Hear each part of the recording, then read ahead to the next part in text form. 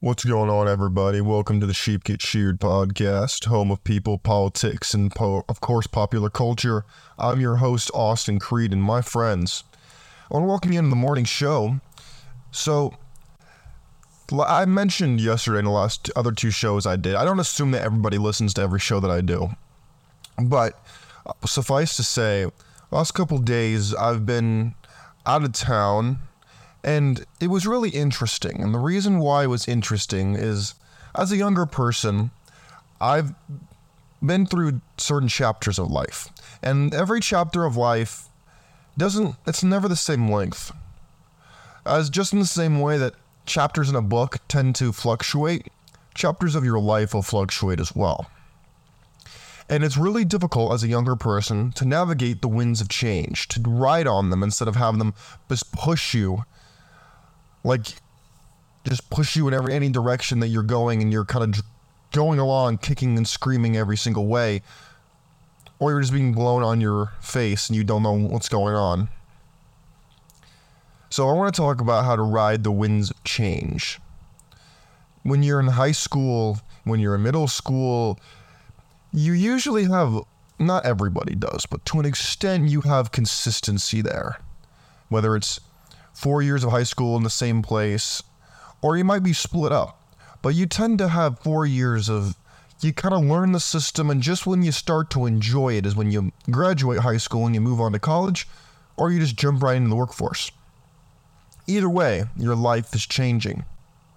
And what you've been doing before is not going to work for what you're doing now.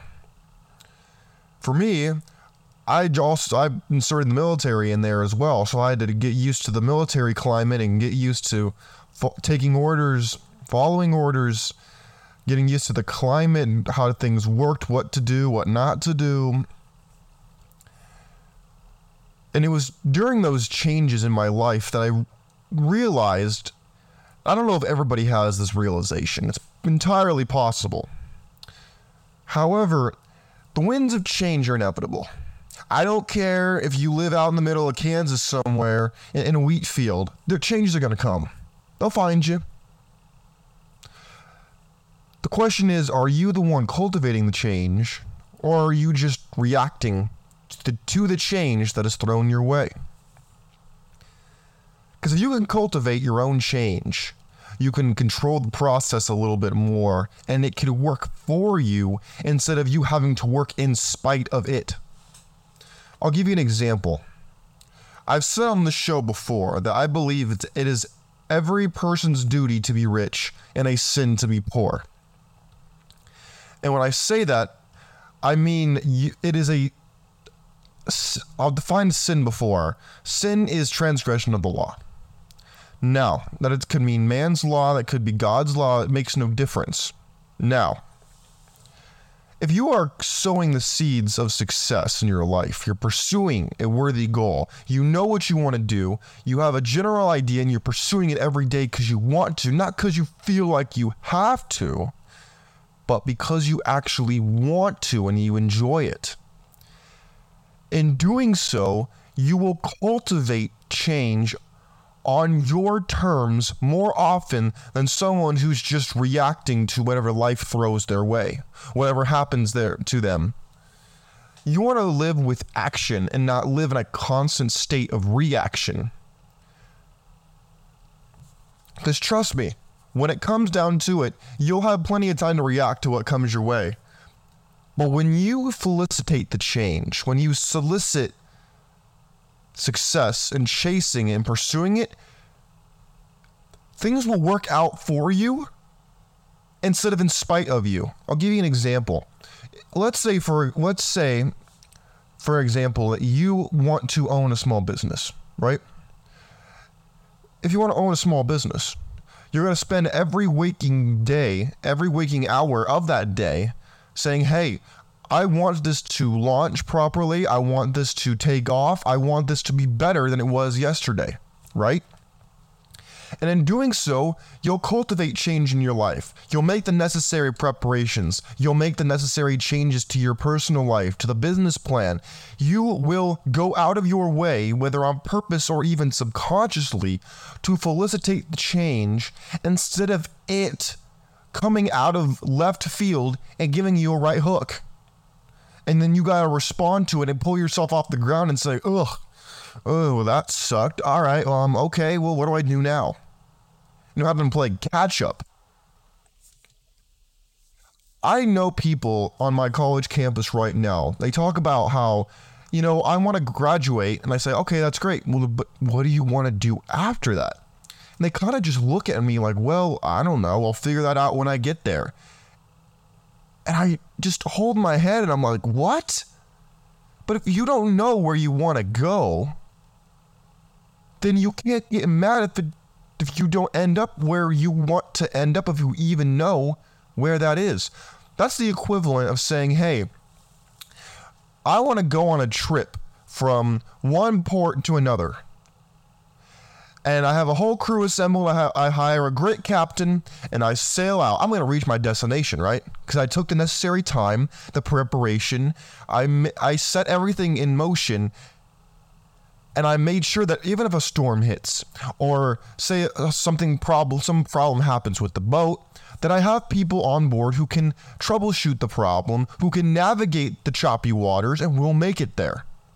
But taking the example of the student who just wants to graduate, but they have no idea what the hell they want to do after that, that's the equivalent of taking the crew and the captain off the ship, putting a rock, in the old movies when they would put a rock on the gas pedal of a car and the car would just go forward. Yeah, imagine the boat is in the same harbor. You just take the crew and the captain off the ship, you put a rock on the gas pedal of the boat, and you want it to reach that same harbor. If it even gets out of the harbor you're in, it's not going to reach the port of destination. It's probably going to land on some beach somewhere, or going to ram into another ship, or ram into some rock. And then you're going to sit there wondering why. Oh, how did this happen? I don't know what's going on. In that example, that sounds dumb, right? Well, then why does it sound equally stupid when you apply it to your own life and you say, well, I kind of know what I don't want, but I also have no idea how to achieve what I actually want? What? Again, it all goes back to, if you want to ride the winds of change, you have to know what changes you want to make in your life. If you want to stay the same, that's a sin, because people are moving forward. The world is moving forward. And if you don't move forward, you're going to fall behind. It is a natural way of everything to grow and change and adapt to the environment. But what if you can cultivate the environment itself? Then there's no need for you to change. All you gotta do is change the environment, because you'll naturally change with it as you're cultivating this new place, this new area, this new chapter in your life. This might sound silly. I realize that. I realize it might sound silly to some of you. It might seem far-fetched. It might seem weird. I get all that. I understand it. When I was first learning this, I thought it was silly too. I said, oh, what the hell are you talking about? This is ridiculous. How do I do that? I mean, it sounds great, but how do you actually, realistically speaking, go about doing these things? Well, I like to answer questions with a question, because people have different lives. They have different experiences. They have different stimuli in their life. And when it comes down to it, if I just give you the answer that worked for me, it might just not apply to your life. So I want to answer your question with a question of, how can I make this work? How do I actually ride the winds of change in my life? Well, what does your life look like right now? What are you doing in your life? Are you in a place you want to be, doing what you want to be doing?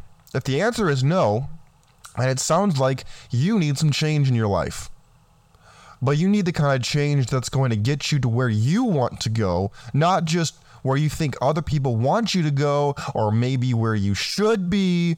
None of that. All that is a waste of time and taking the zigzaggy scenic route to actually getting to where you want to go. Now, if you don't even know where you want to go, well, then you got to start there. If you don't know what you want out of life, then you can't cultivate the proper change to get you to where you want to go.